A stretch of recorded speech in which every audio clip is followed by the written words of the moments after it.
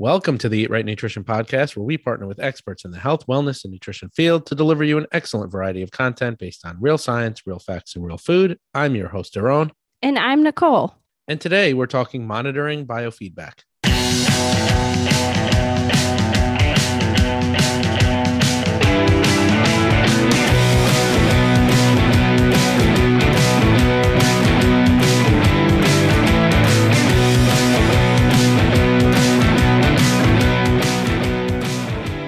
Ladies and gentlemen, welcome to episode number 88 of the Eat Right Nutrition Podcast. Today, we're going to talk all about biofeedback, what it is, and what to pay attention to when you are making changes to your nutrition and your fitness plan, and how to tackle some of these changes that may be going on physiologically as you are going through your program.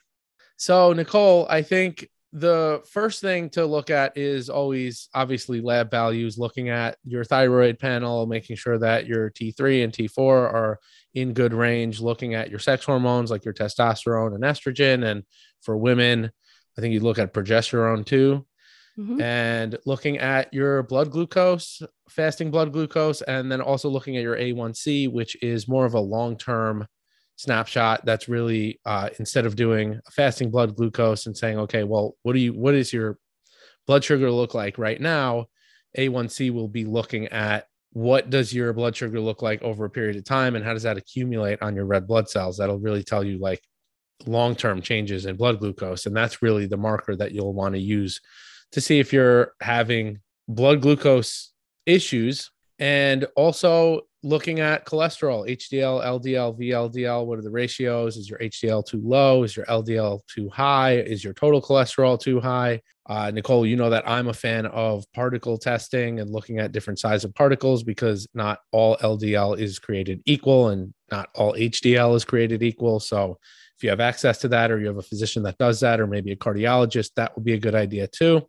And then looking at your liver enzymes and just really making sure that your liver is good to go, because I mean, if you really kind of think about it, your liver is responsible for almost all of metabolism. It metabolizes everything. Everything that you eat goes through your liver, gets broken down, turned into other things. Some sugars get turned into fat. Some fats get turned into sugar. Like there's so many things going on in your liver, and you want to make sure that your diet and your exercise program is just supporting overall health and looking at that in your lab values. But outside of your lab values, some of the things that we look at are subjective biofeedback markers. Some of these markers are going to be your sleep, your mood, your hunger, your energy, your cravings, your digestion, your exercise performance. And I think sex drive is one of them too. Yeah. So, Nicole, I think one of the first things we want to talk about, and this is something that oftentimes we'll do for ourselves, as well as for many of the clients that we work with, will always go to biofeedback. And I think that this is a miss for a lot of coaches. It's just, hey, eat this, eat that. Like, it doesn't matter what you feel like as long as you're getting results. But the results are also biofeedback based as well. Yeah. And you have to feel good throughout the process, and you have to really be in tune with your body throughout the process to see if things are working for you. And one of the things I always say, and this is oftentimes people will just say, okay, well, weight is the only thing that I'm looking at.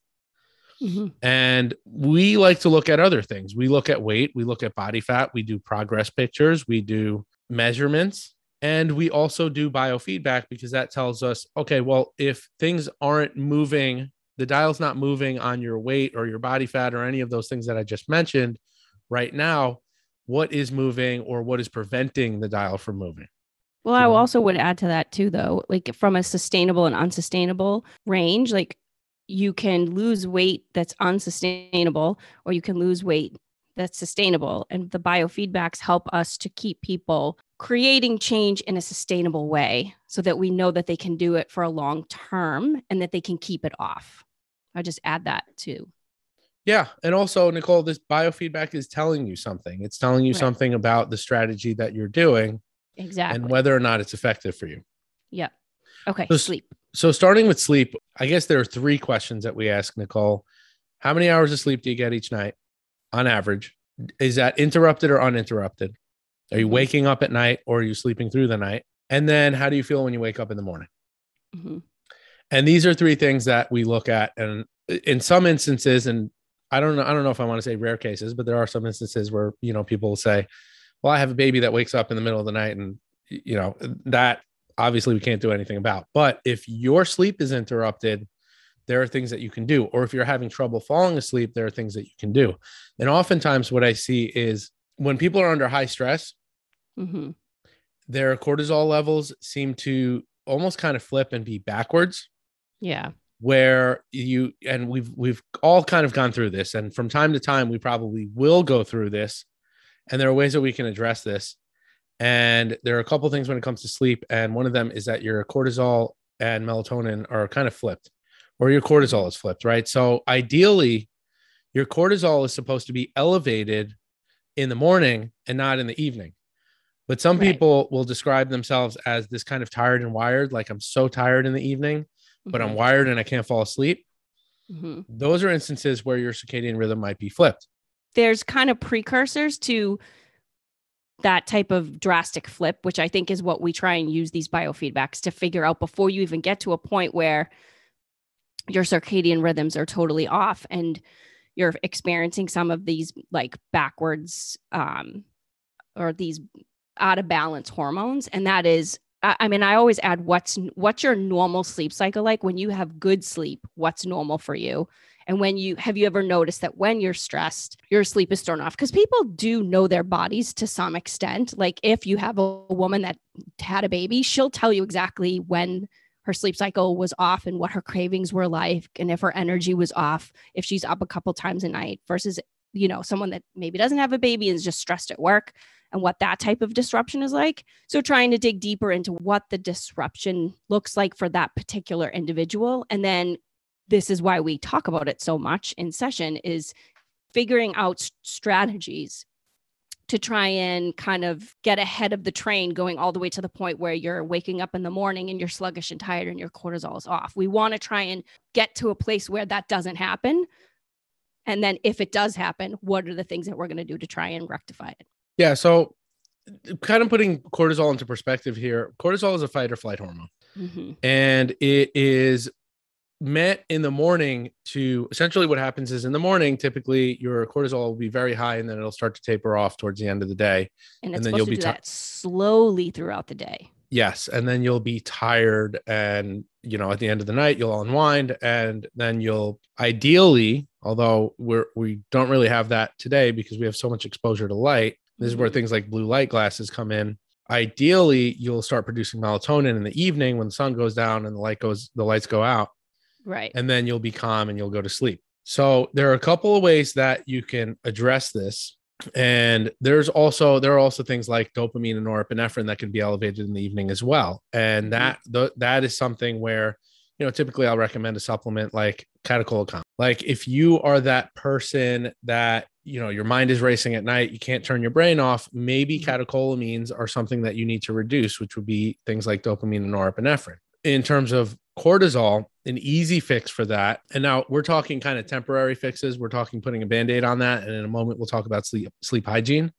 Mm-hmm. But an easy fix for cortisol is something like ashwagandha. Mm-hmm. And ashwagandha is in catechol, but ashwagandha in some studies has shown to have as much as a 30% reduction in cortisol. So taking something like ashwagandha before you go to bed will reduce cortisol and then flip that back for you over a period of time. If you take that supplement, even for a week, I find that there's some pretty drastic differences when taking that kind of a supplement or taking adaptogens. Melatonin is something that you can use as a temporary sleep aid. But what I'll say is you really need to block exposure to light when you go to bed. So if you are somebody that is in front of the TV, watching TV, or if you have a TV in the bedroom, like TV in the bedroom is a big no for me. Yeah. And, you want to turn off that TV. You'll want to shut your computer about an hour, 2 hours before you go to bed. You don't want to look at your phone before you go to bed. And I know these are difficult things to do. We're all scrolling on Instagram or Facebook or I don't really know anybody scrolling on Facebook nowadays. It's kind of like, I don't know. It's like Facebook is like the older generation, I feel like. Yeah. Well, you want to sleep if your cortisol naturally slows down throughout the day it's like you said, it's supposed to slowly create this unwinding experience as you get to the later night hours so that you can get into bed and fall to sleep, gently. If you're utilizing things that are constantly keeping that, elevated, you're going to have a hard time falling asleep, or you'll fall asleep and wake up halfway through the night. The other piece is exercise. Just expending energy throughout the day is going to help you to fall asleep at night. So it's going to take some work. There's definitely going to be some sleep hygiene. You may want to do some meditation to help calm and relax your brain in the evening and reduce cortisol, because that does help. But you'll want to take those steps towards, maybe you'll want to do some supplementation. Maybe you'll want to do some ashwagandha, maybe some valerian root to calm you down and help you to fall asleep. And what I'll also say is, typically speaking, from a biofeedback standpoint, if you're waking up at night, one of the number one things that helps with that is magnesium. Oftentimes people are deficient in magnesium, and taking a magnesium glycinate supplement is something that will help you to stay asleep, because it helps to regulate your sleep-wake cycle. So this is where we look at it from a few different standpoints. How do you feel when you wake up in the morning? Are you tired and groggy in the morning? Okay, your cortisol is probably low in the morning. Are you tired and wired in the evening? Your cortisol is probably high in the evening. So that's an indicator of your reversed circadian rhythm. And are you waking up in the middle of the night? That could potentially be a magnesium deficiency for you. And that's an easy fix, 200 to 300 milligrams of magnesium glycinate before you go to bed. And that's something that's going to have to build up in your system. So you're going to have to give it a while and take it consistently. Yeah. Some real simple things to do: breathing exercise before you go to bed, warm tea, a hot shower, a hot bath, stretching, foam rolling, like ways to physically get your body to calm down. The other thing that I always talk about too, Jerome, is changing your going to bed time and your wake time. Like, a lot of the times people are getting up at hours to, especially if they're getting up early to go to the gym, or if they're getting up to, get to work earlier on some days and other days, or they're going to bed later because they're maybe go to dinner at night, and their bedtime and wake time is inconsistent. I don't know if you talk about this, but I do all the time. I'm like, maybe you need to go to bed a half hour earlier or go to bed a half hour later, just to shift your wake sleep cycle a bit, to see if that helps to change your rhythm. Because sometimes people fall asleep too early and then they can't stay asleep all night. Or sometimes they go to bed too late and then they can't fall asleep. So sometimes it's just a timing adjustment too. Simple things, but well, the other piece, Nicole, that you just reminded me of is consistency in your sleep schedule and going to bed at the same time every night. Exactly. But I mean, I've had situations where if you're getting up super duper early one day a week and that throws you off, sometimes that can make waking up later in the morning harder, and vice versa. So that consistency aspect, I think, is something to also, like, a toggle to play with too. All right, on to the next one. The next one we have here is mood. So there could be a few things going on here with mood. And the first thing I'm going to go with is the little bit more complex aspect is balancing your gut bacteria is super important just for multiple aspects of health, but in terms of your mood as well. Balancing your gut bacteria is helpful in stabilizing your mood due to the signals sent from your gut to your brain via the vagus nerve. Now, the way that this works is you have some bacteria that produces neurotransmitters such as serotonin and dopamine and GABA, which is gamma aminobutyric acid, all of which play a role in your mood. Like, if you look at a lot of antidepressants, they increase levels of the same compounds. And I've seen, I don't know exactly how much dopamine or serotonin is produced in the gut. I've seen various different numbers. I've seen like 50%, 90%, 70%. I don't know exactly how much is produced, but a large amount of your dopamine is produced in your gut.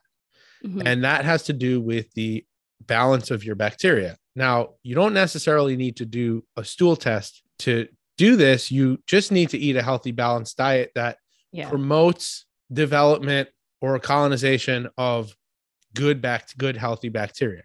And, one of the biggest things that's been found to help with just overall health and just everything in general. One of the best diets in the world is the Mediterranean diet, which is very high in omega-3 fatty acids, fruits, vegetables, significant amounts of fiber, nuts, legumes, but also limits refined starches and carbohydrates. So that's what you're looking for. Essentially, refined starches and carbohydrates will feed the bad guys in your gut, and the fibers really, particularly, and you look at things like inulin and butyrate production, which we've talked about before, that'll feed the good guys. And those good guys will promote positive neurotransmitters for your mood. Well, based off of the Mediterranean diet, the whole idea of good food, fruits, vegetables, starch, and adequate protein is balance. That's basically what it promotes. You're getting a lot more of the good fiber, a little bit of the starch, and your adequate amount of protein and good solid fats.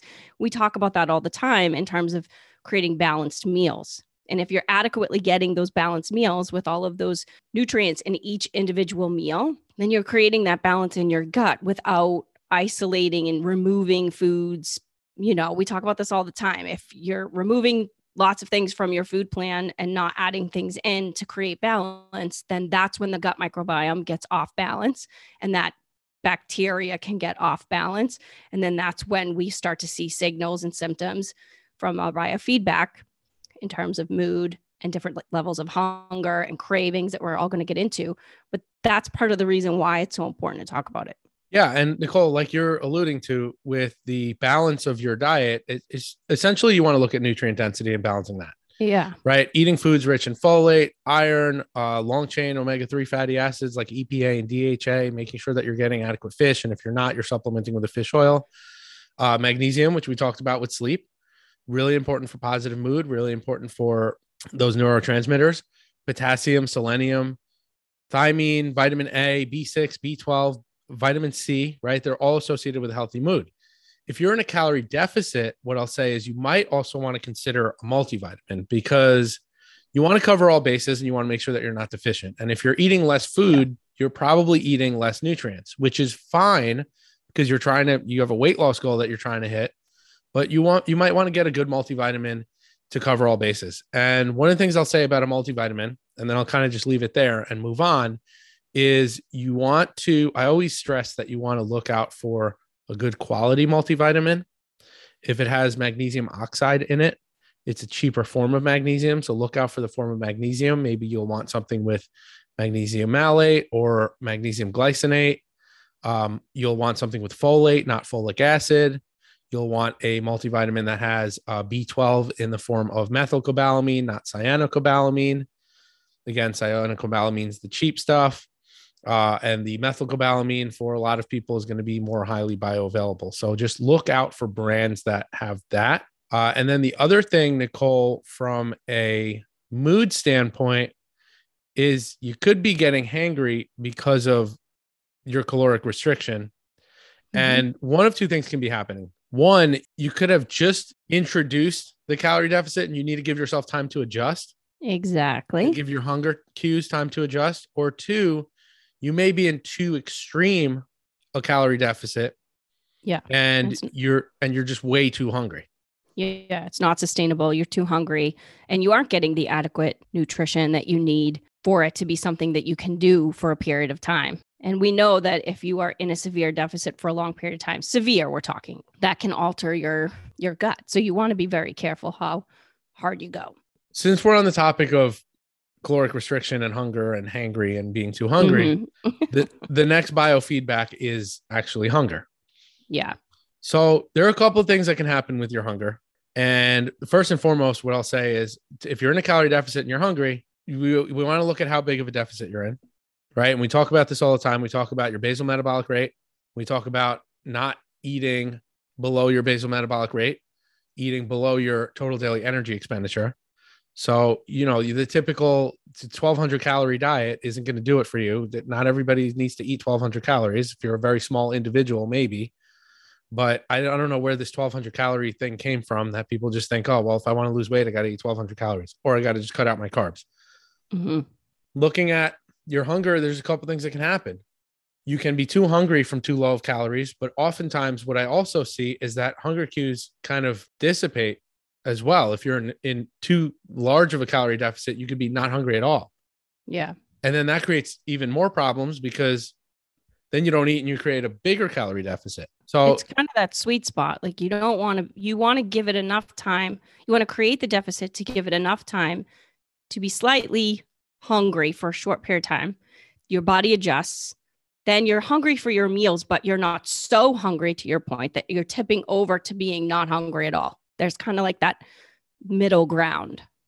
well, it'd be like the Goldilocks, like you always talk about, Yeah. Nicole. Yeah. Yeah. Listen, you want to have some level of hunger. If you're in a calorie deficit, the reality is you're going to be hungry. Yeah. But you don't want to be so hungry that you feel like look at it on a scale of 1 to 10. And this is oftentimes the dialogue that I'll have is on a scale of 1 to 10, 10 being the most hungry. How hungry are you? Oh, well, I'm not really that hungry. I'm kind of like a 3, a 4, or a 5. Those are acceptable. But once you get into like 7, 8, 9, or 10, then we really have to look at, okay, what strategy are we implementing? Where are your calories? And if your calories are fine, it could be a food choice thing. Well, that was my next thing too. So, and then the 3 things that we look at: fiber, protein, and water. First and foremost, if you're doing if you're in a calorie deficit, one of the most important things is to eat adequate protein for various different reasons. And one of the reasons is because protein is the most satiating macronutrient. And another reason is because muscle protein turnover is higher in a calorie deficit, and you don't want to lose muscle, because if you lose muscle in that deficit, you're also going to, over time, reduce your resting metabolic rate or your basal metabolism. And you just want to preserve muscle. So you want to actually, typically, I'd recommend to eat more protein than you would if your goal was maintenance or surplus or building muscle. The other thing is fiber, making sure you're getting adequate fiber. And the recommendation for fiber, the general recommendation is 25 grams a day for women, 35 grams a day for men. I like the recommendation of 14 grams for every 1,000 calories that you're eating, right? Because if you're somebody that eats more calories, you're processing more food through the gut. You'll want to make sure that you're getting more fiber in to aid in kind of pushing that food through your system. Yeah. Anything else we want to talk about with hunger? Yeah. I want to add one other thing in terms of in between your meals. So if you're eating adequate meals in a calorie deficit and they're creating satiety from meal to meal, you shouldn't be hungry in between. So I think another biofeedback is if you eat a meal, even a good quality meal, and you're starving 20 minutes later, it doesn't carry you to your next meal, you're probably not eating enough calories. A good quality, fully satiated meal should keep you fed until you get to your next meal. You'll be hungry within 30, 45 minutes for that next meal, but you're not so hungry the entire time you're waiting that you're counting down the minutes to eat again. I don't think you'll be hungry I think you'll be hungry in a few hours. I mean, 30 to 45 minutes within that time before the next meal. So you should be able to go 3-4 hours between meals, but like 3.5 hours into, and your body starts cueing you that your it's cue time to should eat. be like, hey, it's time. In about 30 minutes, that 4-hour mark, you should start to actually feel hungry for a meal. Does that make sense? Yes. And since you brought that up, what I'll also say when it comes to meal frequency, and I get this often, is, oh, I'm not hungry in the morning, or I'm not hungry for so many meals, I only eat twice a day. What you have to realize about hunger cues is that you dictate them, your body doesn't. And your body creates hunger hormones based off of the cues that you create. So if you're somebody who eats 2 meals a day and you need to, let's say, increase your caloric consumption, just start eating, even if it's something small, even if it's like a handful of something. Yeah. Right? Let's say you want to increase from eating twice a day to eating 3 times a day or even 4 times a day, but you're not hungry at those other intervals. You just eat something and give it about a week or 2. And over a period of time, your body will start cueing that you're hungry at that time. So you are the one that dictates your hunger cues. And it goes the same way. Like if you overeat, your body's going to want to eat more and more food. Which is why you get hungry when you start to create a calorie deficit and you take snacks in between meals out. Your body cues you that you've been eating those snacks in between meals. So that's why you feel hungry when you take them out. Yep. And the other thing, Nicole, is energy. And I think a lot of this has to do with blood glucose, blood sugar, and like you mentioned, balancing your meals is important for blood glucose fluctuations. And Yeah. oftentimes we'll see like, hey, you have that like energy crash, like you're at work, you're at your desk, you're falling asleep at your desk around 2 o'clock. Yep. That's not normal. You shouldn't feel that way. I'll say a couple of things. One, consuming protein on a regular basis.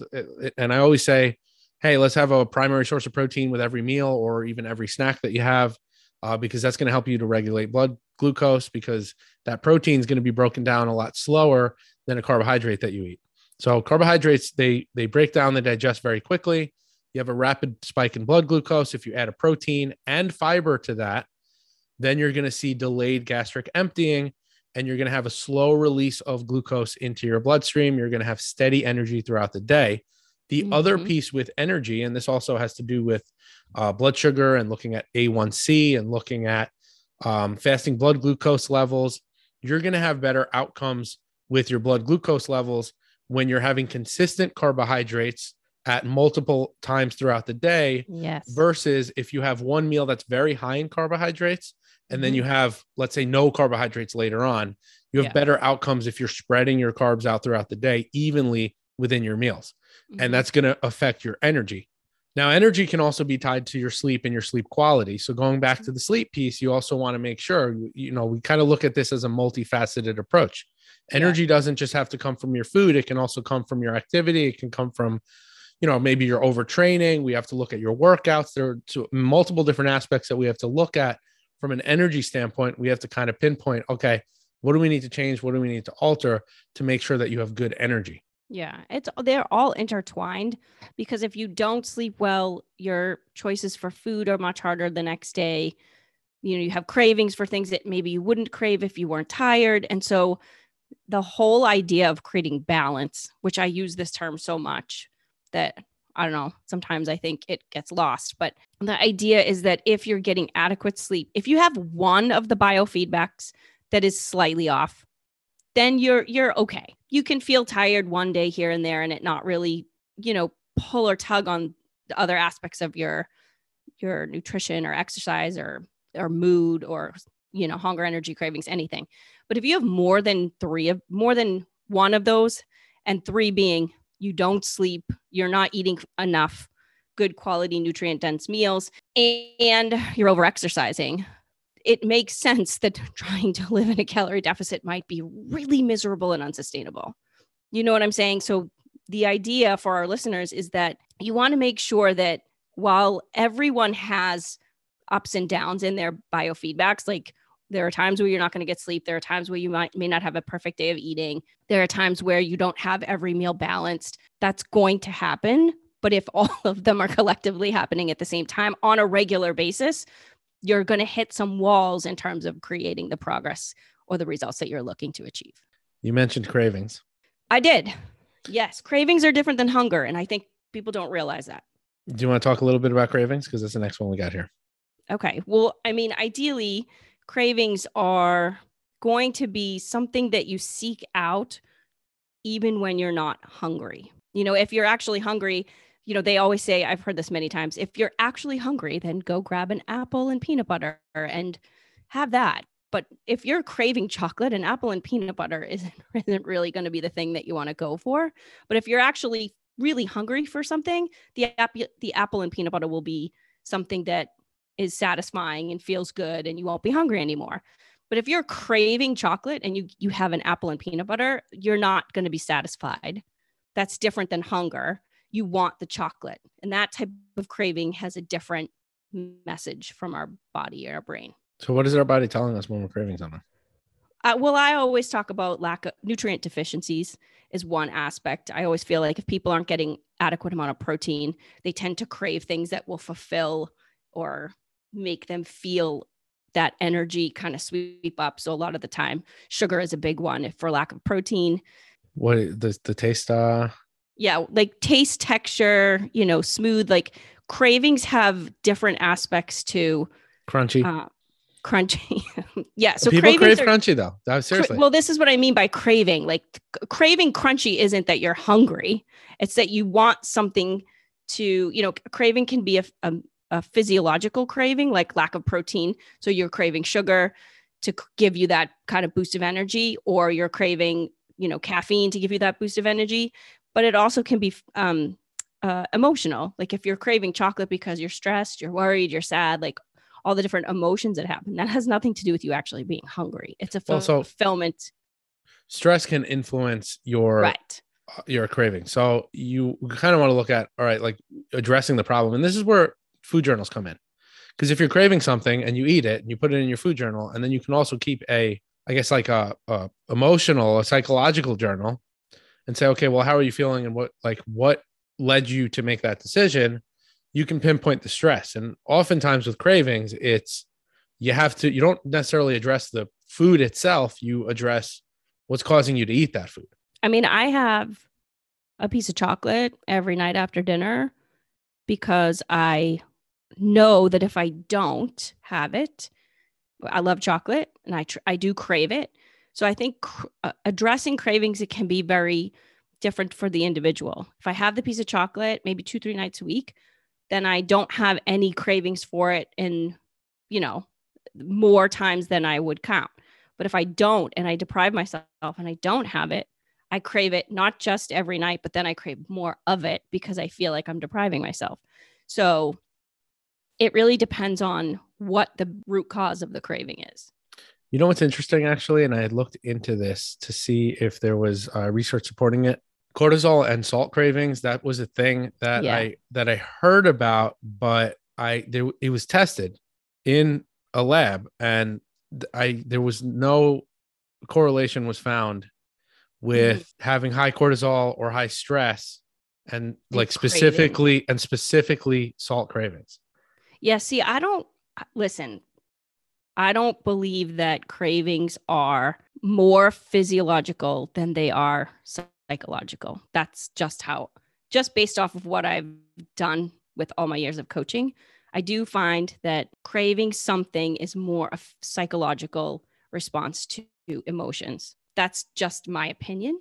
I'd say I probably agree no real facts or, to support that. I've never dove into the research or anything like that crazy, but just based on working with, enough clients and coaching for years, a lot of cravings come from missing elements in your primary foods. I mean, listen, I remember competing in bodybuilding, and if I had a crazy stressful day, say I got in a fight with my girlfriend, I'm going to eat cookies, and I'm getting off my plan because I'm so stressed out. I'm stressed to begin with because I'm prepping for a show and I'm in a large calorie deficit, but then it's the added stress. So it kind of gets into that stress cup thought. Yes, but you use the word stress, and I think emotional stress, where you're in a deficit, that's physiological stress, right? So I'm in a deficit, but the emotional stress added to the physiological stress was just too much stress for me to bear. You got it. That's the stress cup you were heading into. I'm agreeing I got you. with you. I know. All right, let's move on to the next one. The next one is digestion. And I don't know really how much I have to say about this. A lot of people, I think, get too little fiber. Nicole, you and I talked offline about this, and stool frequency is one of the biggest things with digestion. Yeah. If you're not going every day, that's biofeedback. That's telling us that, listen, people in severe calorie deficits tend to poop less. Yeah. So that's part of it too. But also looking at your fiber intake, it actually could be both sides. It can be too much or too little fiber. So that's something that we'd want to look at from a digestion standpoint. Yeah. The other thing from a digestion standpoint is we'd want to look at food intolerances, and we'd want to look at food sensitivities, which, sensitivity testing is kind of, I always kind of it's one of those things where I'm like, miss me with that shit, because it's not the best way to find if you have some kind of food sensitivity or intolerance is just to eliminate some foods and then reintroduce them and see how you're feeling. The food sensitivity testing your IgG or IgE, looking at immunoglobulin markers, they're not really accurate. So, the gold standard is still, it's not a testing method. It's a practice method where you're doing an elimination diet. And oftentimes digestion presents itself, or gut issues present themselves somewhere else in a inflammatory sense. And you can have skin issues, acne, eczema. Those can be associated with certain foods that you're eating. So when you're looking at digestion or you're looking at gut health, the biofeedback, it doesn't necessarily have to present. Like if you're lactose intolerant, Yeah, you'll know like it. for me, for example, peanuts or lactose, they present in my nasal cavity because I have inflammation there, right? Yeah. I get a stuffy nose when I eat certain foods. So that's something that you'll want to look at from a digestion standpoint, from a biofeedback standpoint. Just keep in mind that it may start at the gut and you may not feel it in the gut and it may present somewhere else. Mm-hmm. The other piece that we'll look at is exercise performance as great biofeedback. Are you getting stronger when you're doing a resistance training program? Yeah. Are you getting significantly weaker when you're in a deficit? That might cue you into maybe your protein is off or maybe you're in too big of a deficit. And Yep. I've fallen victim to this too, where I was training for bodybuilding shows and I created for myself too big of deficits and I significantly lost strength. Mm-hmm. You'll potentially lose some strength when you're in a calorie deficit, but it shouldn't be like a complete tank in your energy, tank in your strength. And you should be somewhat okay. You should be able to preserve as much lean mass as you can, and you should be able to preserve your strength. Right. Well, that's why I like using exercise performance as a biofeedback for calorie deficits, because if you are going to extreme and you're tanking in your energy, you're now putting yourself at risk for injury, lots of other issues. So if you're someone that is, this is also versus sustainable versus unsustainable. If you are trying to do it too fast and it's not sustainable, not only will you tank in your energy and not feel good getting your workouts in, but they start to fall off because you can't keep up.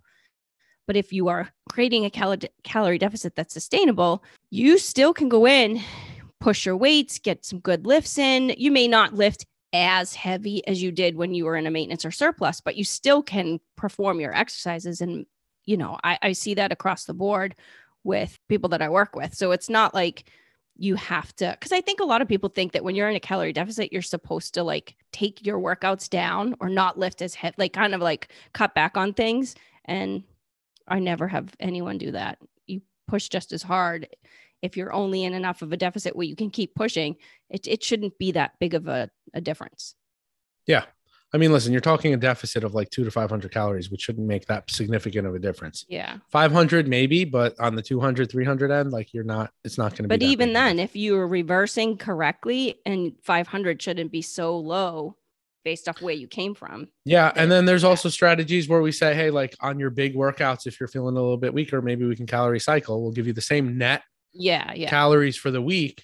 But on certain days, we're going to feed you a little bit more. And then other days, we're going to feed you a little bit less. Like if you're doing an arm workout, you don't need that many calories to do that. But if you're doing a leg workout, you're probably going to need like squats and deadlifts and things like that. You're going to need a little bit more energy. So we may structure your program in that way. And that's good biofeedback, where if you're telling me, hey, my squat went down by 50 pounds.